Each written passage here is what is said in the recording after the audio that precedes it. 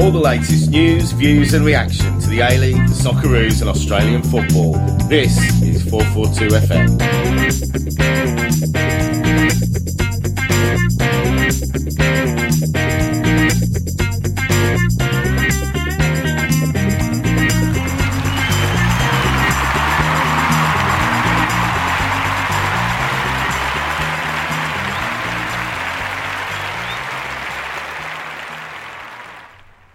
Hello, happy Australia Day, and thanks for tuning back into 442 FM.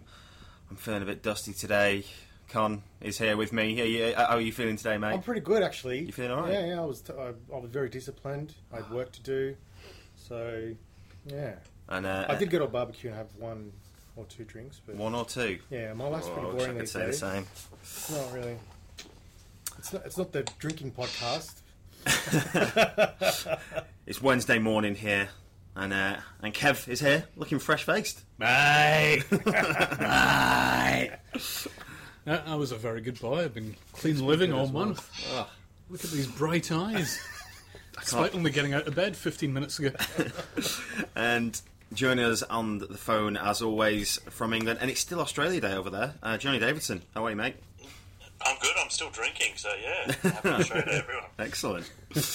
I should probably have a hair of a dog instead of this coffee. But, alright then, let's get onto it. We've had 5 games in 5 days. Have you enjoyed the spread out games? Yeah. I quite like my Saturday night marathon, to be honest, and taken from late afternoon to mid-evening. I quite like that. But yeah, one a night's okay. I like the Australia Day game, that it was, the A-League gets to feature, compete with the Australian Tennis Open, because they always used to... It overran with Hottest 100, though.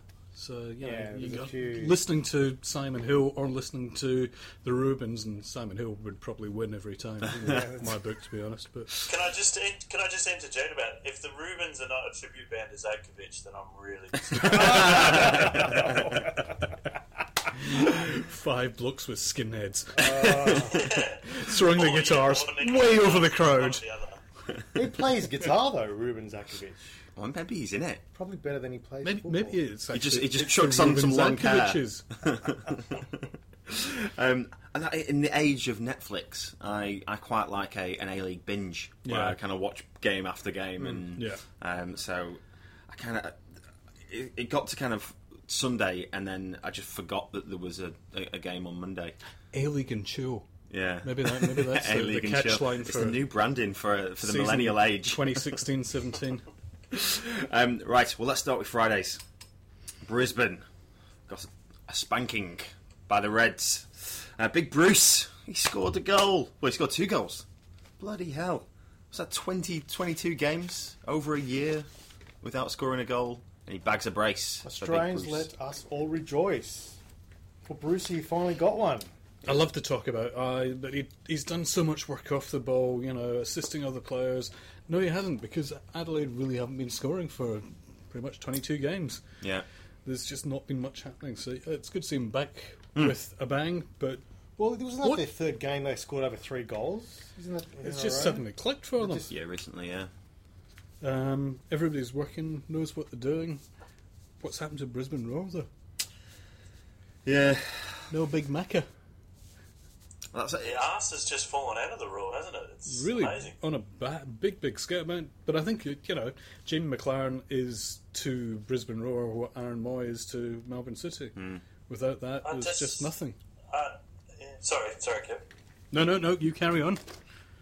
I was just going to say, sorry, but I disagree with you there, because, you look at the quality they've got, Broich, particularly in the midfield, and then, Enrique and Solizano that they can bring on, and your favourite player, Mr. Clue, they've got probably as good a depth as Melbourne Victory. I think they've just... I don't know what's going on there, but I agree. I don't think they can just pin it down to one player not being there. No, I agree. They've got plenty of quality and depth, but for some reason, without McLaren there, they're not actually putting it to good use, clearly.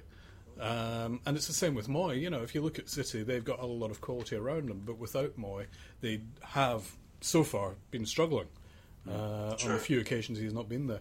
In terms of roar, though, I think the defence is still clearly an Achilles heel for them. Jade North, Hingert, Bowles, Stefanuto. I think, North and Stefanuto putting on a few years these days. I think it needs, and at the other extreme you get Bowles and Hingert, who are pretty young. And both North and Stefanuto, as you said, they played in the NSL, so they have been around for a while. Yes, yeah. And yeah, I think this is probably their last season. You would think as first choice defenders anyway. But there was a stat one of the Fox Sports commentators read out before the game saying the goals that McLaren and Barella have scored have been like 3/4 of the total amount of goals. Yeah. So you take those two guys out, and they do a lot of work defending from the front as well. So I don't think Solorzano does the same amount of work. And also, why replace the goalkeeper? Why bring on Theo? And I reckon he was to blame for the third goal, the one that Gite's second, that went through his legs. Yeah. So I thought that was an odd decision. And I think we touched on it last week. They do have like 11 players out of contract. So maybe it's not all happy chappies. I don't know, because, it came out over the weekend as well that they finally cleared all their debts. Which, given the size of them at the beginning of the year, that's actually a huge achievement. Yeah. It was the kind of thing that looked like it was going to send the club under and send the backeries packing. So, they're obviously committed to the club. The backeries are committed to the club. And there'll be money there for re-signings, you would expect. Okay. So, they may be leaving 11 people on tenterhooks try and bring the best out of them as the season goes on. Yeah. But yeah, it just does seem like a fundamental weakness, and and I keep banging on about Kloop, but I don't understand why, if you've not got these kind of key personnel there, you're not playing a player like him and keeping him on the sidelines until the last 10-15 minutes. Well, he made a difference when he came on. He always does. He genuinely always does. I know him as agent and spokesman, but and I'm not his father. I know his father. I'm not his father. But I think I genuinely don't understand why he's not been getting more game time than he has when McLaren's not there and Barella's not there. Let's talk about Adelaide, though. Actually, first, Bibalj with a horrible injury. That's unlucky. He ruptured his Asian Champions League, according to my notes. Oh. It's funny. We seem to have a generation of players like Bibalj who have shown great promise and just constantly get struck down by bad luck or serious injuries and never ever get the chance to shine. I'm thinking Bibalj, Antonis, Chianese, Gamero. There's just so many of these young guys who keep getting injured at key times in their career, and we never really see them reach their full potential. It's a real shame for him. I'm devastated for him, but I just curious as to why this is happening to these young guys in particular. And it's like the opposite of Harry Kuehl, right? Kuehl got his around 25, 26, started breaking down. These guys are breaking down 20, 21. Yeah. Do you think is it the medical staff here? If you think of the former generation of Australian youngsters, a lot of them went straight overseas from an early age, whereas now they're plying their trade, their formative years, kind of between the ages of under 20. They're here. They're in Australia. They're not playing enough games compared to their European counterparts. Their loading is not as high as a German teenager or a Dutch teenager or an English teenager. They don't have the games. They don't have the miles in their bodies.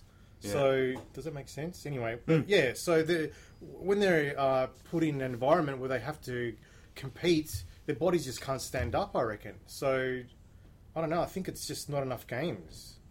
Well, if you think about like Rogic that went over to South Africa, obviously, and he was struggling with injury, but despite not playing a huge amount of first team football, he was still getting a lot of game time in the under 21s and some of their reserve games, which I would maybe. I don't know the answer.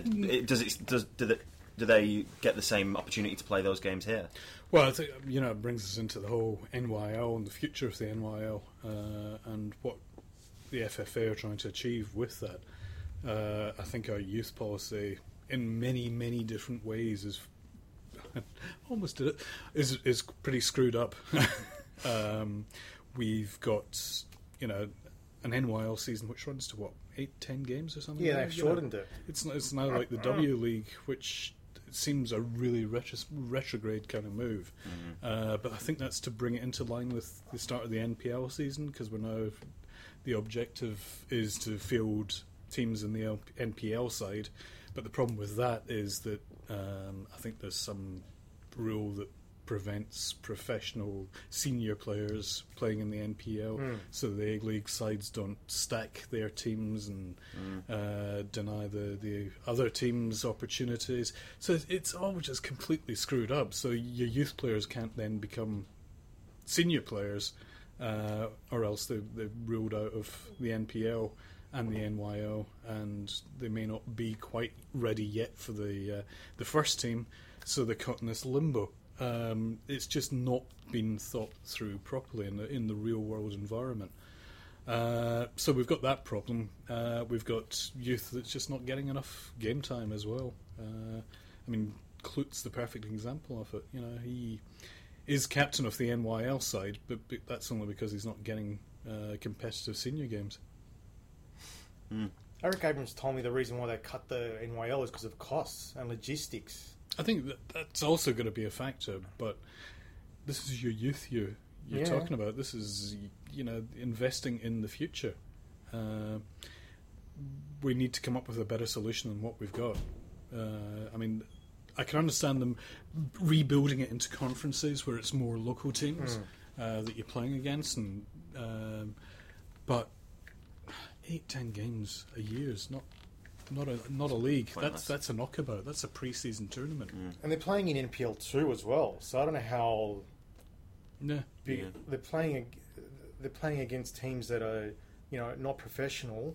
And how much are they going to develop in What's that the environment? skill level that they're coming up against to develop them?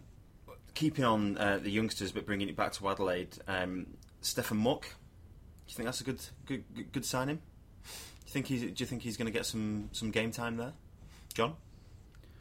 Hard to know if he'll get game time. I think it's probably we're looking more as a squad player, but he's definitely a young guy with a bit of potential, and it probably suits Adelaide. Seems to sort of snap up these guys like Jimmy Jego and those kind of players.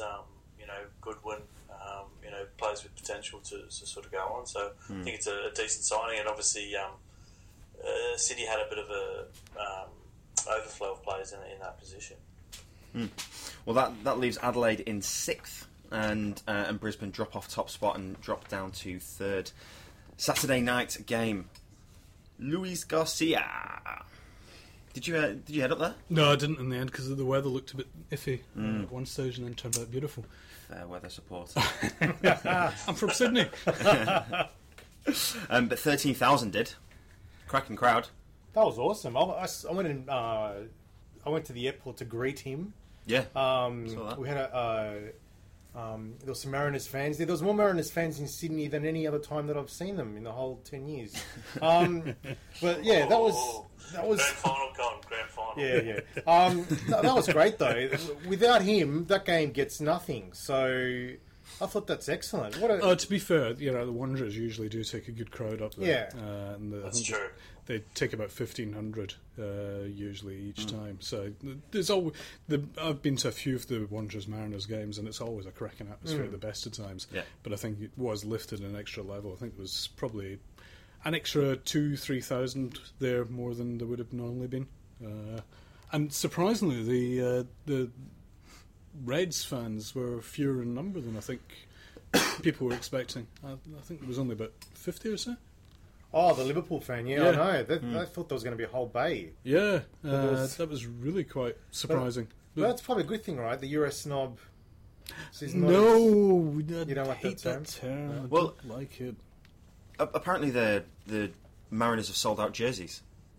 the Garcia jerseys. So maybe the Liverpool that would be rocking up in a Liverpool shirt have opted for a Mariners shirt, which is probably what we want. Even better. It's the ideal situation for this. A bit more licensing money. I spoke to the CEO. I think it's Sean Millercamp, and he said that the 4 countries like India, Mexico, Spain, I can't remember the other country, were buying Mariners jerseys with Garcia on it. So, really? So they're selling overseas? And the countries that he played in as well. Brilliant. So, very good. I mean, you've got to wonder how many they actually printed for them to sell out. It's good to say sold out, though, even if you just did 2. We did 5, sold out. $250 in the bag. Cha-ching. But Wanderers spoilt their day, and it's 2 sloppy goals, really. What we terrible. The second, the one from Paul Izzo.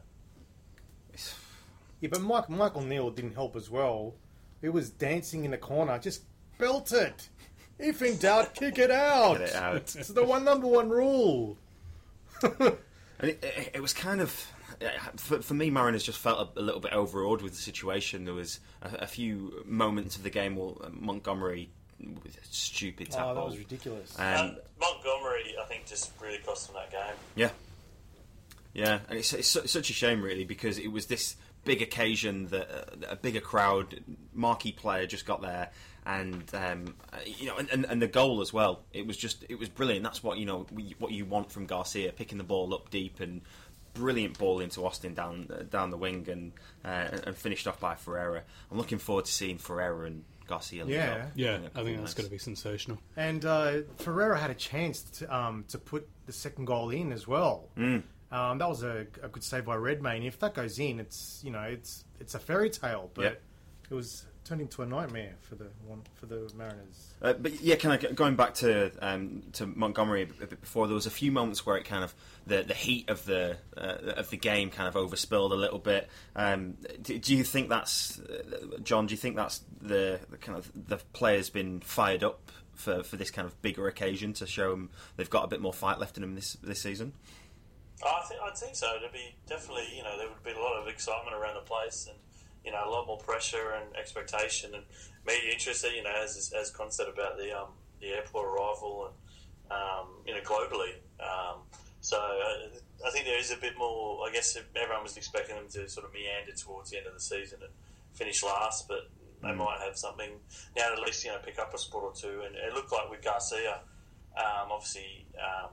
He's not moving perhaps as well as he once was, but he's still got the touch and played that killer pass. So if they can get someone, you got Austin and Ferreira running off him, running all day along the flanks, and they could create a few goals. I think. Hersey, Kev. Yeah, Hersey as well. Is he definitely going? I think he signed. I wonder how fit he is. No, I would take him like a shot. Yeah, good experience there. So much speed when he's fit. Ridiculous acceleration. Just come back to Garcia. My missus saw him on the TV and said, "How old is he?" And I said, 37. He said, "No way." She just couldn't believe that he was that age. I mean, you could knock 7 years off that easily. Maybe even 10 years. He's in great shape, despite having been retired for 2 years. But, yeah, I think it's going to be a very, very interesting experiment. He certainly doesn't seem to be a Romario. He's nowhere near Jardel. he looks fit. I think by the end of the season, once they make the grand final, he'll be in top form. And also, I think it's quite funny that a lot of pundits and people out there saying, "Oh, well, if he does really well, then it reflects badly on the A-League and that sort of thing." And Mark Bosnich said, that to that effect, but he did the same thing. 5 years out of the game, going from Chelsea to the Mariners, so it was a bit hypocritical. Yeah, I don't like that quote. No, it really annoys me that if he does well, it damages the reputation of the league. Like, why? Like, why? I mean, why does it have to? He's played for Liverpool, Spain, and Barcelona, and he comes to the A-League, and he's still quite good. That shouldn't be any surprise to anyone.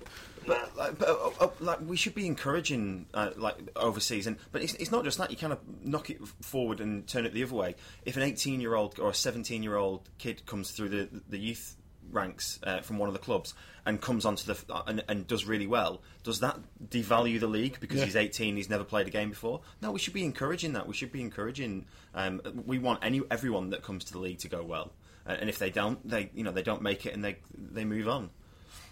The quote that Bosnich said, which is, "What does it say about the A-League if he comes in and succeeds?" What does it say? The actual, what I think it is, what does it say about him as a player? Not the A-League. Exactly. It says more about him as a player and the quality of the player, not the quality of the A-League. You could then apply that also to, well, what does it say about Borussia? What does it say about Smelts? What does it say about Broek? These are players that, well, not necessarily so much Broek, but failed previously in their careers until they came to the A-League, and suddenly they're top scorers. And Garcia was apparently playing twice a week in Madrid with the Real Madrid legends, with Zidane and those players. So I imagine, not competitive games, but I imagine they still would have been fairly competitive. Yeah. No, I mean, I don't think it says anything about the A-League other than the fact that he's looked after himself and is in better shape than we thought. And I thought another thing that was odd about during the game, everyone was tweeting. So the CEO of the Perth Glory team, Peter Philopoulos, said, "Am I the only one that hasn't brought into the hype yet a player coming out of retirement at 37 to play in our A-League?" So I thought that was weird that a CEO of another club would say that, especially considering what happened at Perth last year. Yeah. You don't want to talk, and does he remember Brian Dean? So Probably arguably the worst foreign signing ever in the A-League. I don't know. I mean, it should also be pointed out that they just signed Andy Keogh, who has effectively been retired for the past 6 months. Yeah. So I don't know why. He loves a tweet. The CEO of the Perth Glory. They also signed Guyon Fernandez, who lasted how long? Yeah, barely 90 minutes. Yeah. Quick one on marquees. I know we've kind of gone over this a bit, but it's off the back of this Garcia. It's been a bit of a hot topic in the press. Going forward next season, it sounds like the FFA are in talks with all the different clubs to broker some sort of deal that means that they'll either have a mandatory marquee signing, or certain parts of the TV money will go to the clubs to spend on a marquee player. I want to know how they quantify a marquee player. Is it the amount of money that you spend? Does it have to be a big name player, or can it be a Fornaroli that is going to make the league a lot better, but it isn't quite a Del Piero? I got asked a similar question on the Daily Football Show a couple of weeks ago, and what I said then was we've got 2 international marquee slots. We get one Fornaroli, we get one Del Piero. And that kind of combination, that is going to be... Fornaroli is going to keep you there, Del Piero is going to bring you through the door. That kind of talent versus big name, and that's the way to go forward, I think. We try and find somebody with some kind of international reputation, with... that can bring headlines and put bums on seats, and we also find an international goal scorer or somebody that's really going to set the game alight with their own individual style and skill. I think if we can get that combination going, that would be the ideal way forward, and hopefully shut up the naysayers who say, "Oh, you can't just have a big name. What happens next season?" That's such short-sighted. You should just go out and buy another big name the following season, but we need that quality and game-winning talent there too. And if FFA are part funding it, do they get final say on who? Well, I think they do at the moment anyway. Do they? Yeah, Right. All the marquee signings have to be approved, have to be run by them and approved. That's why Stan Collymore never got a gig at one stage, because they didn't feel that he was the right type of player coming off the back of his dogging revelations. For radio. No doggers allowed in the A-League. We don't approve of dogging behaviour. Oh dear! I was sitting behind him at the World Cup in Brazil. Actually, He at one was. I was stage. just going to say he was right. You were sitting behind him. That's a bit And I was dangerous. saying, think to myself, I'm not the first person to sit behind you and watch what you do.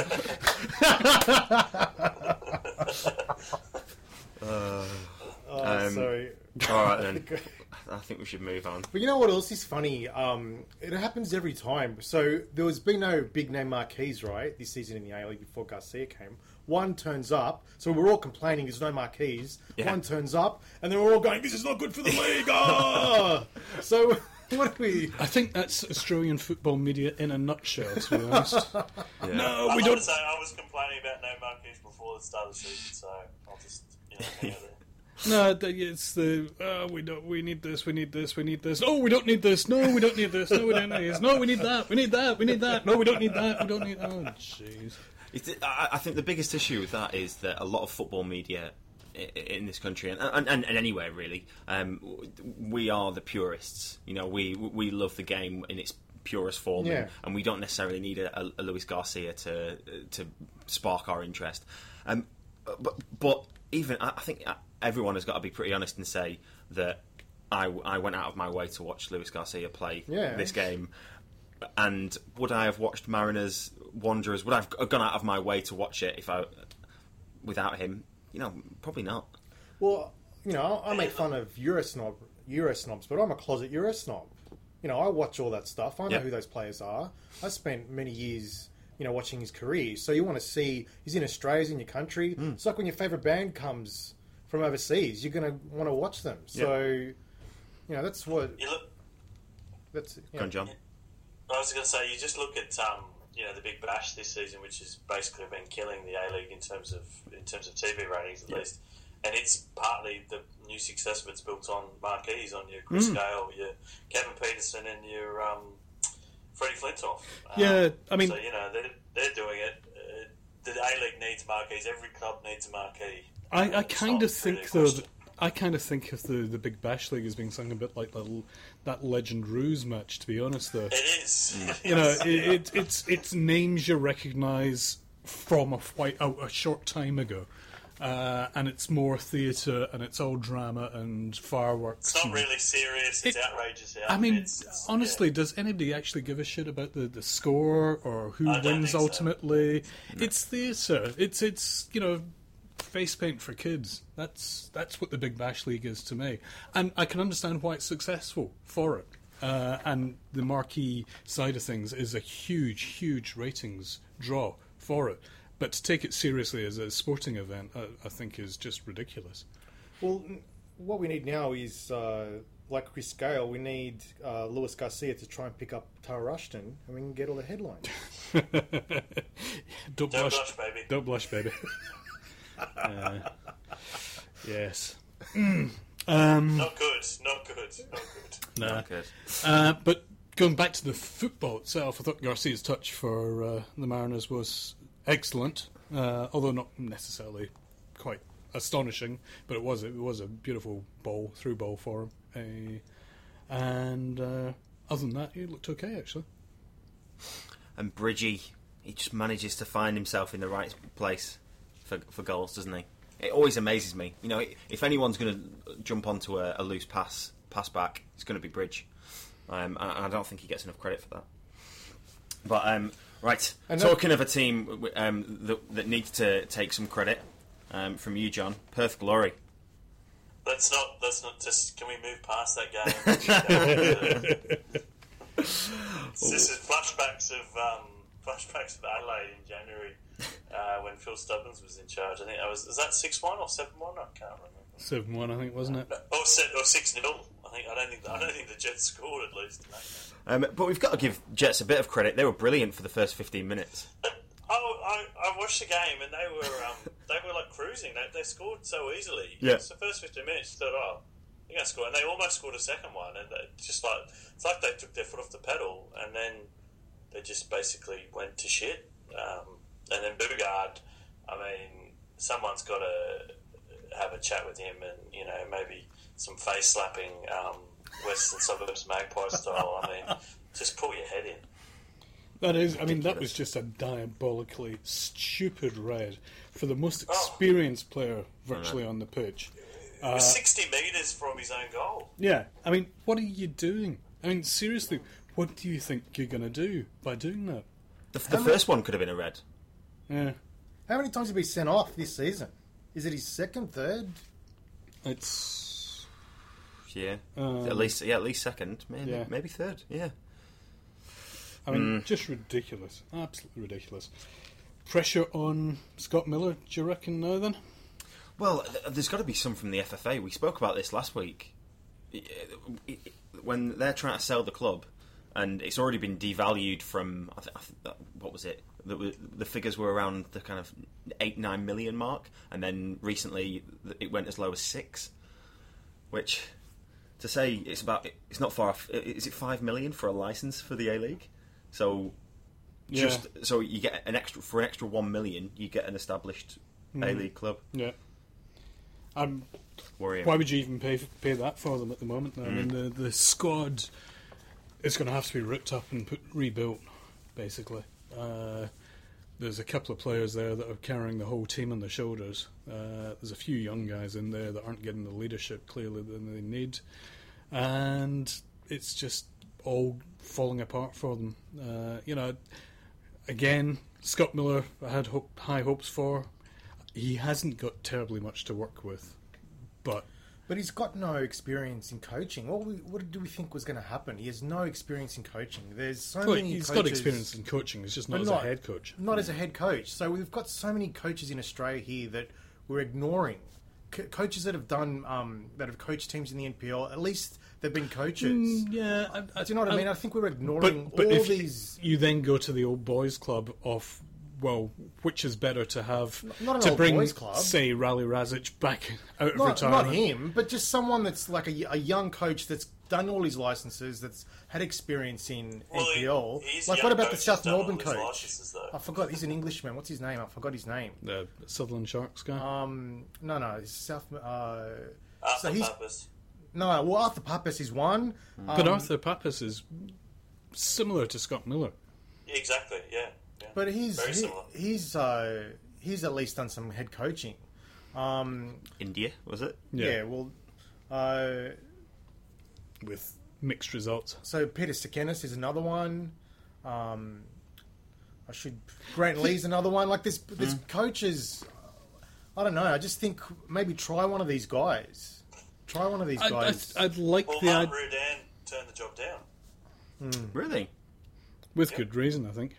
I think it was to do with the 3-month contract clause, wasn't it, Kev? Yeah. And I think also it was always going to be a pretty poison chalice because with the FFA in charge, your budget's going to be almost zilch because they'll be running it on a shoestring budget. And 2, the new owners are going to come in and probably want to install their own man. So you're onto hiding to nothing to begin with. So I can understand why somebody, potentially a career manager like Mark Rudan would want nothing to do with it. But it was a good opportunity for a young up-and-coming coach like Scott Miller. But at the end of the day, he's just really not delivering now. I think the problem is the rumour seems to be a bit of a falling out with the camp with his style. And Jean-Paul de Marigny sort of acting as the peacemaker. So hopefully that's not one of the reason or the main reason for the sort of drop in form. Is there is ructions in the dressing room already now? Is there? Well, that's the rumours. I mean, I haven't heard that myself, but I have in other media that's been speculated that's the case. But I mean, I think. It was always going to be a tough season. They probably overachieved in the first 5 or 6 rounds, which raised expectations. But they're definitely in a bit of a hole. And I think the 2 signings, particularly, they really need they lost Lee Key. The foreign signers have really got to dominate. Leonardo's hardly played. He's looked good when he's played, but he's hardly played. Trifinovic has scored a few goals, but not really. You basically need your foreigners to be among your sort of top 5-6 players. And that hasn't been the case for the Jets. Yeah. I think that's the big problem for them is players not stepping up. I would be surprised. I mean, when you've lost as many, when the season's gone the way it has for them, the dressing room's going to get unsettled by that, and they're going to look for some way to change things and turn things around. And if it's not happening, they're going to get even more upset. But at the end of the day, before this season started, I don't think many people had them placed higher than 7th. Higher than, ninth on the ladder. And I think that's probably where they're destined to finish. Perth, on the other hand, Castro. Talking of foreigners being a better player, is he the best in the A-League according to Lowe? According to Kenny, Kev is Lowe. I am not Kenny Lowe. Kenny Lowe's over there. I am over here. Well, wrong side of Australia. Have you been in the same room together? I've never seen him in the same room. I almost took a selfie when he was over training with in Sydney last year or the year before. I almost did take a selfie of the two of us together to prove we're not the same person. But Castro, he's a bit of class, isn't he? I think he's far from the best in the league, but he's definitely the best in Western Australia. He stepped up. I mean, I think he was pretty anonymous for the first half of the season, and it's only like in the last 4 or 5 weeks that he's really He scored improved. 6 goals in 7 games. Yeah, I mean, Kevin Lowe is known for a bit of hyperbole. I reckon Fornaroli and Navilio are and Barbarousis, is he counted as a foreigner? I think those guys are Barisha. Yeah, no, I'm not sure if he's spot on there, but 7 goals this season, and yeah, he's been the player that looks like turning things round at Glory, and yeah, he was brilliant. 6-1 win, even if it is just over the Jets. That's got to put you in a good frame of mind for the rest of the season. That's a perfect way to start the new year for them. And they needed it, Perth, as well. They were, if you look at that, and it's pretty much going to be that. I think we're on for top 6 and bottom 4 now, and I can't see that's going to change. Well, Perth Glory, Wellington Phoenix, and Newcastle Jets are fighting it out for that second last place. It's a huge gulf already, though. I mean, between Adelaide and the bottom 4. Yes, 7 points between them, and Adelaide actually look like they're on a run of form now. So yeah. they could be getting even further up that league, and I think if you look at any other team that's going to drop out of that top 6, unless Raw have a dramatic fall from grace, but even that, I think they're too far ahead. Top 6 and bottom 4 now. It's funny, with all the talk of Wellington Phoenix metrics and everything else, they're really having a bit of a shocker, to be honest. And they've just got 5,000 members. Phoenix just announced over the weekend, which is good for them as for I don't know, stability as an A-League club, but their form is poor. It's still not a huge number either at the end of the day. Best they've ever had. Yeah. Is it? I mean, I guess it depends whether if you've got a huge big stadium like theirs, there's no real benefit to getting a season ticket. No. It's not like you're going to be denied entry to see any of the games. There's no culture probably of season tickets over there as a result either. So in terms of that, it's great. It's still probably twice what Brisbane Roar had as membership just about 3 or 4 years ago. So in that sense it's good, but in football terms this season, as we are about to talk about, it's just not happening for them. And it was a pretty much a masterclass from City's forwards again, just tore them apart. Fornaroli with the opener, and I've kind of highlighted the formation and more so the wing backs in Zulo and Franich. I think Con, you touched on it last week for me they won the game for City.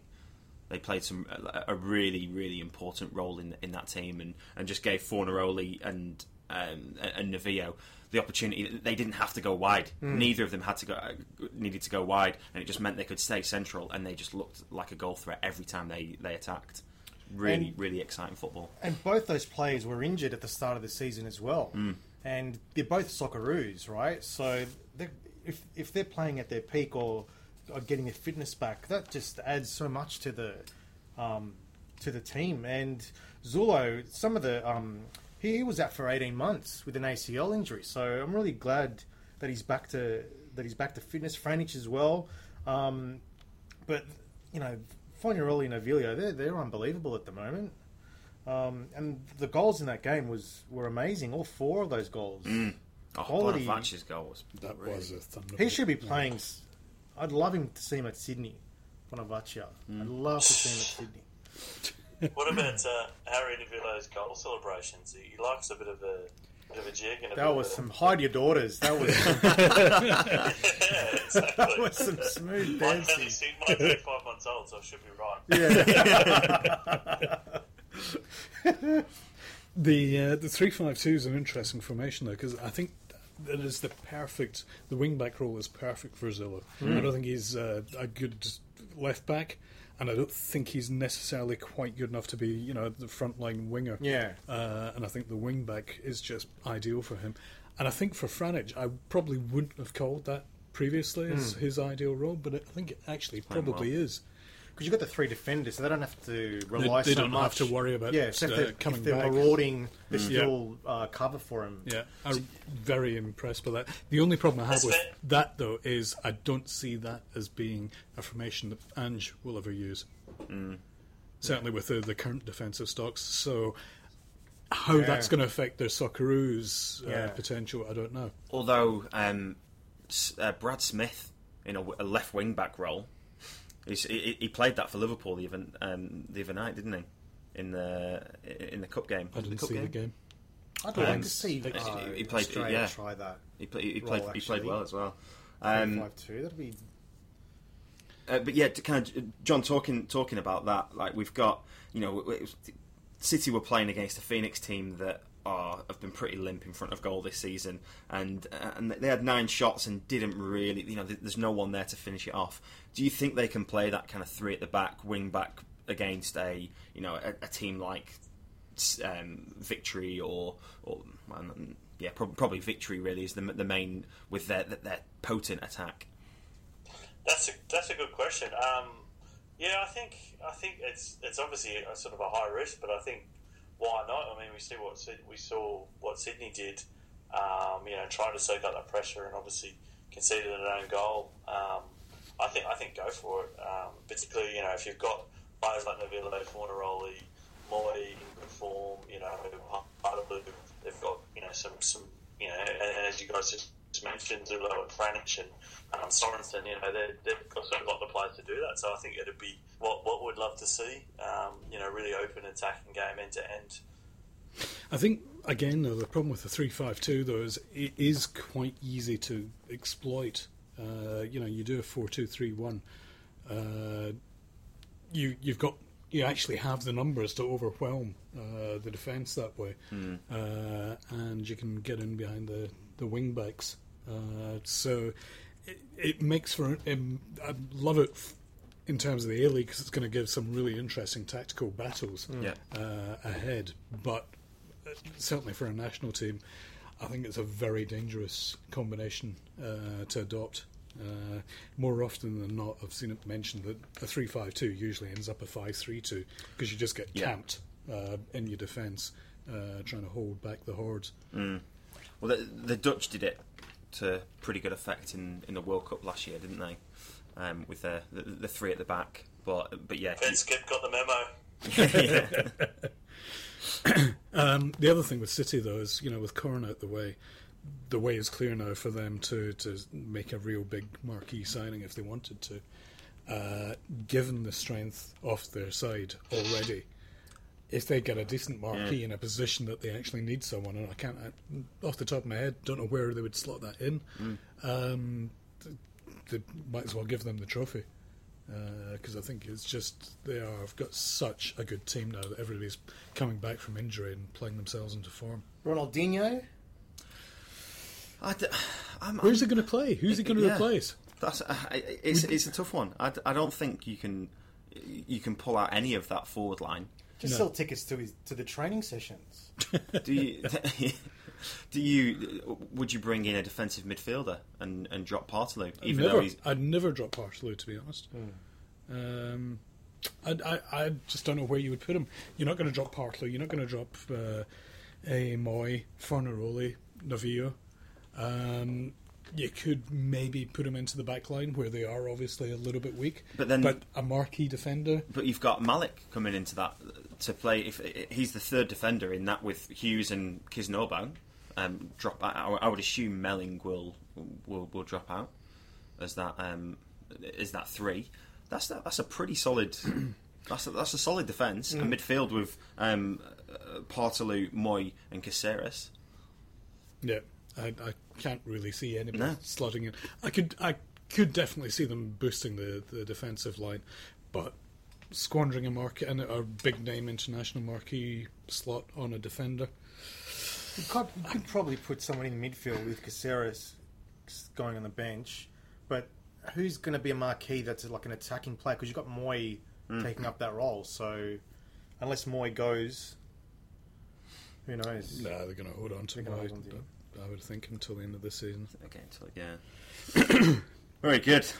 So, final game, Australia Day. We nearly had the FFA Cup final. That was originally planned for Australia Day. Yeah, I think that was the intention, wasn't it? Yeah. I think it got scrapped because they realised that the NPL sides, if they were to make it through, would be just too hopelessly going to be out of season. And I think that's fair enough. I quite like the cup earlier in the. If it dropped in now, it'd still be a good time. I think we could still find a miniature tournament that did possibly end on Australia Day, but I think Big Blue or Sydney Derby or Melbourne Derby, if Melbourne City can just get a few more fans to make that more spicy. Yeah. Is a good thing to have today, and it's just a shame that Victory didn't win 2-0 to go 2 up. Australia Day. Good tish. Is 2 up not Anzac Day? Oh, shit. So it is. Well, that's me failed my citizenship test. Damn it. Tony Abbott would have sent you home, mate. Deport him. Arnie's negative tactics did not pay off. Negative? Well, I thought that was a throwback to... A friend of mine actually said this to me while watching the game. It was a throwback to the 80s when Frank Garrock and Eddie Thompson used to coach, where you had a formation of 4-5-1 and you just had one striker up front and everyone else was just defending and coming back. And Arnold played under those coaches while he played for the Socceroos. So I thought it was a throwback to those days. And that was pretty negative. Everyone used to not like that kind of formation and the way they played. So, yeah, and he kind of admitted Victory are better than us. So we just can't... that's how we had to play. Yeah, well, I mean, it's a bit of a bitch when you set yourself up not to lose and you still lose. It's kind of unlucky. It was pretty unlucky. Victory were lucky to get the win, I thought. Even though they probably did have most of the chances and played better and have a better A Sydney fan speaks. Yeah. But yeah, I mean, who did Kevin Muscat buy all the plane tickets that the Olyroos were supposed to come back on? Is that why the Olyroos couldn't get back in time? Is that why Gersbach was hanging out in Qatar for like 5 days? What's going on there? I think Gersbach would have saved you. But yeah, I thought. I mean, it would have been good if Hull and O'Neill were able to come back earlier and goes back. But yeah, but I think that wasn't the reason why. But yeah, I don't know. There's been games where we've had negative tactics like that all season, so it's nothing new. I suppose it's a shame that the own goal fell to Sydney's most consistent performer of the season so far. I would say in Matt Yeoman, which was one of those. It was unlucky, but you can't take anything away from Victory. Really, you do see a lot of that though in A-League defending, where players just try and get something on a ball and it ends up in the back of the net. it just smacks of desperation defending at times, where you're just reaching out and you've got absolutely no way of controlling the ball, and you know it, but you're just trying to get something on it. Well, we skirted over Mullins' own goal for the Jets. That was ridiculous. Yeah. There's been a few own goals this season, right? I mean, Adelaide were surviving on own goals at the beginning of the season. And Guy Finkler should have been sent off, right, for that challenge. I thought he was really lucky. Studs up, got him. You've seen those given. You've seen them given. You've seen them given. I've seen them given. I've seen them given. Seen them given. Oh yeah. But that was only Sydney's third loss of the season. So despite they've lost the least games, but they've dropped down to 5th in the league now. Just drawing too many games, not scoring enough goals. I think Arnie spent too much time with Mourinho after the Chelsea match. Personally, he's just adopted.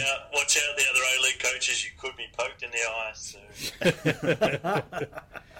It's just dull points-based football where we try not to lose, and this is the consequence. He slipped down the table in the end. I interviewed Arnie about 3 weeks ago, and I asked him, I go, do you regret not buying a striker? I'll start again. I said, your defence has been good, but your attack's been lacking. Do you regret not buying? And he didn't even let me finish the question. He goes, no, I don't agree with that. Our attack's been defense good. Hasn't been good. So he wouldn't even concede. He didn't even want to hear that that's been a reason why they haven't been playing well. He's a striker, and the goals weren't a concern and all that sort of stuff. So that's just classic Arnie, though. That even in the press conference after this game, he was still defending the use of his tactics. It's like, mate, you just lost 1-0. Like, how can you sit there and defend that it was the right thing to do? So if you hadn't played those tactics, you'd have lost 6-0. Yeah. Is that what we should be grateful for? Yeah, and I think also this denial of even wanting to hear that strikers might be an issue is either an admission that yes, of course it is an issue, and I just don't want to talk about it because it's my fault, or it's the board's fault for not backing me and getting the player that I wanted, or it's the alternative is criticising the players he's got for not stepping up. And I think you can probably tick all three of the above for Sydney. They haven't signed well. The players that they have got haven't stepped up and performed as they need to, not necessarily as they're expected to. And he should have foreseen this coming and done something about it. Our strikers are Shane Smeltz and Matt Simon. Yeah. Who, between them have great records, but they date back to virtually the beginning of the A-League, and we're 10. This is season 11. And George Blackwood hasn't appeared for the last 2 or 3 games, so I don't think he's got confidence in him any longer to lead the line. So it's not going to go away unless he brings in a marquee or another striker. But even then, he wasn't really, because I asked him about that as well. He wasn't, because unless he's fit and will bring something to the team, I'd rather just pick an Aussie boy. Yeah. So we can't bring in a marquee, can he? No. Who's the second guest marquee? player? Sorry, guest player. Guest player. Oh, of course, that's right. Yeah. Not a guest player, but an international guest player. Yeah. Well, they could bring in a guest player, I suppose. Yeah, but I think if he's already begun the record saying he doesn't want to because it disrupts the team. Yeah. Mm. And Ian Rush said he wasn't available. Right then. Well, that concludes our A-League chat. Quick one on Olyroos. Who wants to have their 5-minute rant? Why is Vidmar still in the job? Why was he still in the job this time 4 years ago? After the Iraq game in Gosford in 2012, where we had put in another series of insipid performances, failed to qualify, I asked him after that game in the press conference if he was going to continue to be the Olyroos coach, if he was going to tender his resignation. He said he would return to his job as assistant coach to the Socceroos, and it was up to the FFA to decide on his future as for the Olyroos. Why did he get the gig again? It is ridiculous. the state that we were playing in, the last game I watched, we couldn't even pass the ball to one another. There was no footballing skill on show there whatsoever. I think we possibly overstate the importance of qualifying for the Olympics, and we talked about this before. I think it dates back to those days when it was virtually the only big competition that we could qualify for. Therefore, we made a big deal of it. These days, we're Asian champions and we've regularly qualified for the World Cup. The Olympics is not necessarily as big a deal, and I don't think it necessarily is a true reflection of our youth progression. Some of our brightest stars, 7 at least, didn't make it into that squad because they weren't being released by the club because they were too important for the club, which I think is a much, much better indication of where we stand in terms of under-23s than qualifying for Rio. But I don't think we would ever have qualified for Rio with Aurelio in charge, and why why he still was in charge, I don't understand. I agree. Anything to add to that, John? It's pretty hard to disagree. Pretty much what I did. Yeah. So how about in terms of kind of player development? It is getting the under-23s together in a camp, and which you would like to think they're going to be the future of the Socceroos.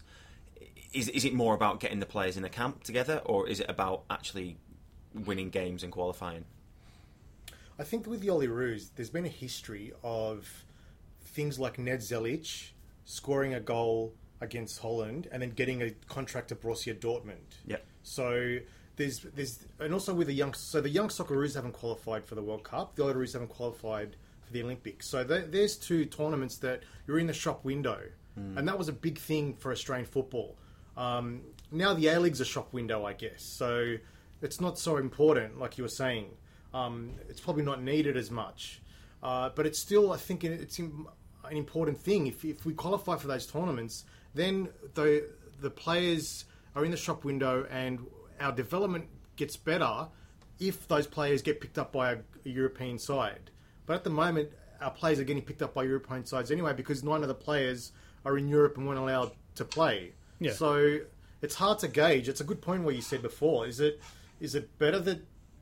But I think I'd like both. I'd like to qualify for those tournaments. Absolutely. And to have be in the shop window. I get to write more stories about, the young Socceroos at the World Cup, the Olyroos at the Olympics, and everyone's happy. But now it's just, I've got to write a story about what's failing. Yeah. The system's failing. I agree. We should still be qualifying for these things, but I don't think it's quite the disaster it may have been portrayed in some parts of the football community. And it's certainly not the disaster it was in the past, where it was our only real chance to showcase our talent on a wider stage. The A-League now is much more of our showcase than the Olyroos were. I think we should have talent, though, that can still get us beyond that level of qualification. The fact that we came up against teams like that and we can't beat them, even with the second string side, is disappointing. And more importantly, was the way we lost. The fact that we weren't stringing passes together, we weren't looking cohesive in attack.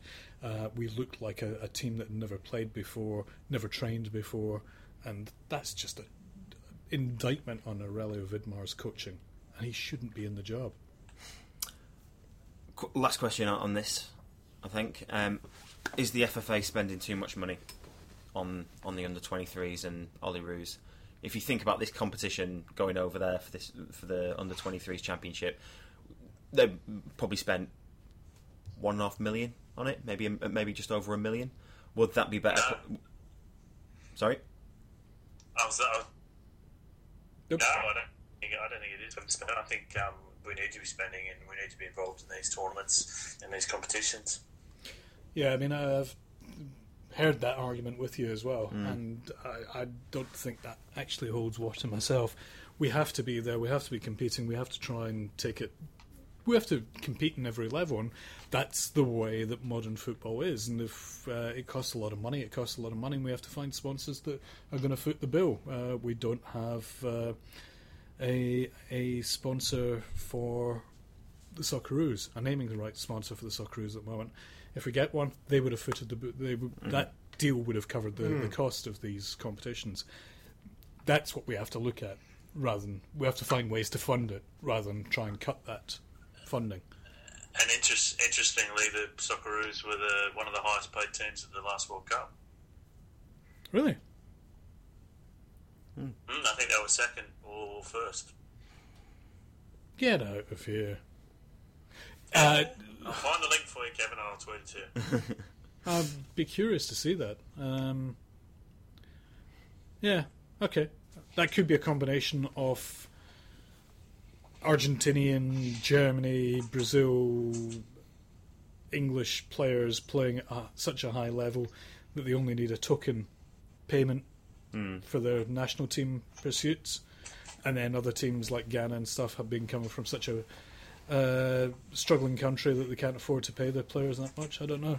Yeah, that quite could be, but yeah, the Socceroos are very well reimbursed for match fees and that sort of thing. Very good.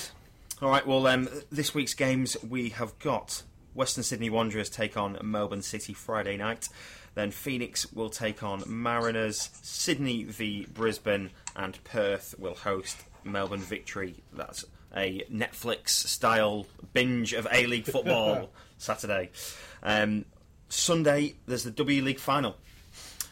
Melbourne City will take on Sydney FC. City unbeaten in the season.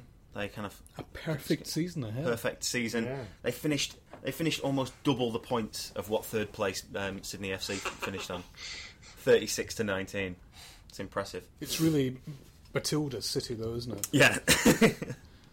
That's the reality of the situation. It's the Matildas in the City strip. Because they're actually spending the salary cap, apparently. Oh, wow. Whereas none of the other teams ever have actually come close to it or bothered. It's amazing what you can do when you spend the money. So that's 2 p.m. on Sunday at Amy Park. Watch that, and then that will lead you straight into Adelaide versus Newcastle.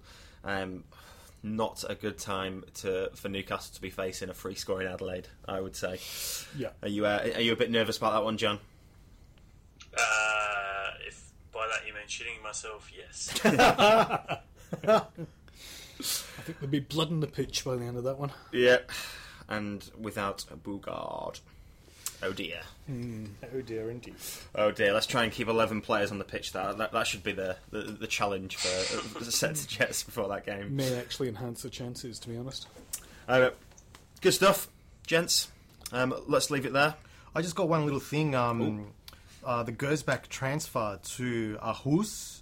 Apparently, I spoke to a Danish journalist, and he was saying that Aarhus have not received an offer, or there's no serious offer on the table. They're just the agent's just using it to get him to a bigger club. But it's interesting because the Amini and Duncan, the sporting director who brought them into Randers, has now moved to Aarhus. So maybe that's the connection. So that's why? Yeah. So Aarhus haven't put an offer in. Yeah. Rather. Yeah. Rather than the other way. Yeah, that's right. Yeah. Okay. Interesting. So yeah. So just agent stock at the moment. Yeah. Basically. Okay. Oh, we did also talk about Taggart as well. Oh yes, we talked about that off there. Yes, we did. John, have you got a little bit to fill us in? A little bit of an exclusive. Just the worst kept secret the last couple of weeks. That's been. I think Tony Sage has been after Taggart for months. But yeah, crazily, he'll be there. I think he lands in Perth on Thursday. We'll be training on Thursday, but he won't be able to play this season. So what's that? 8 months of solid training. Yikes. Can they even loan him out?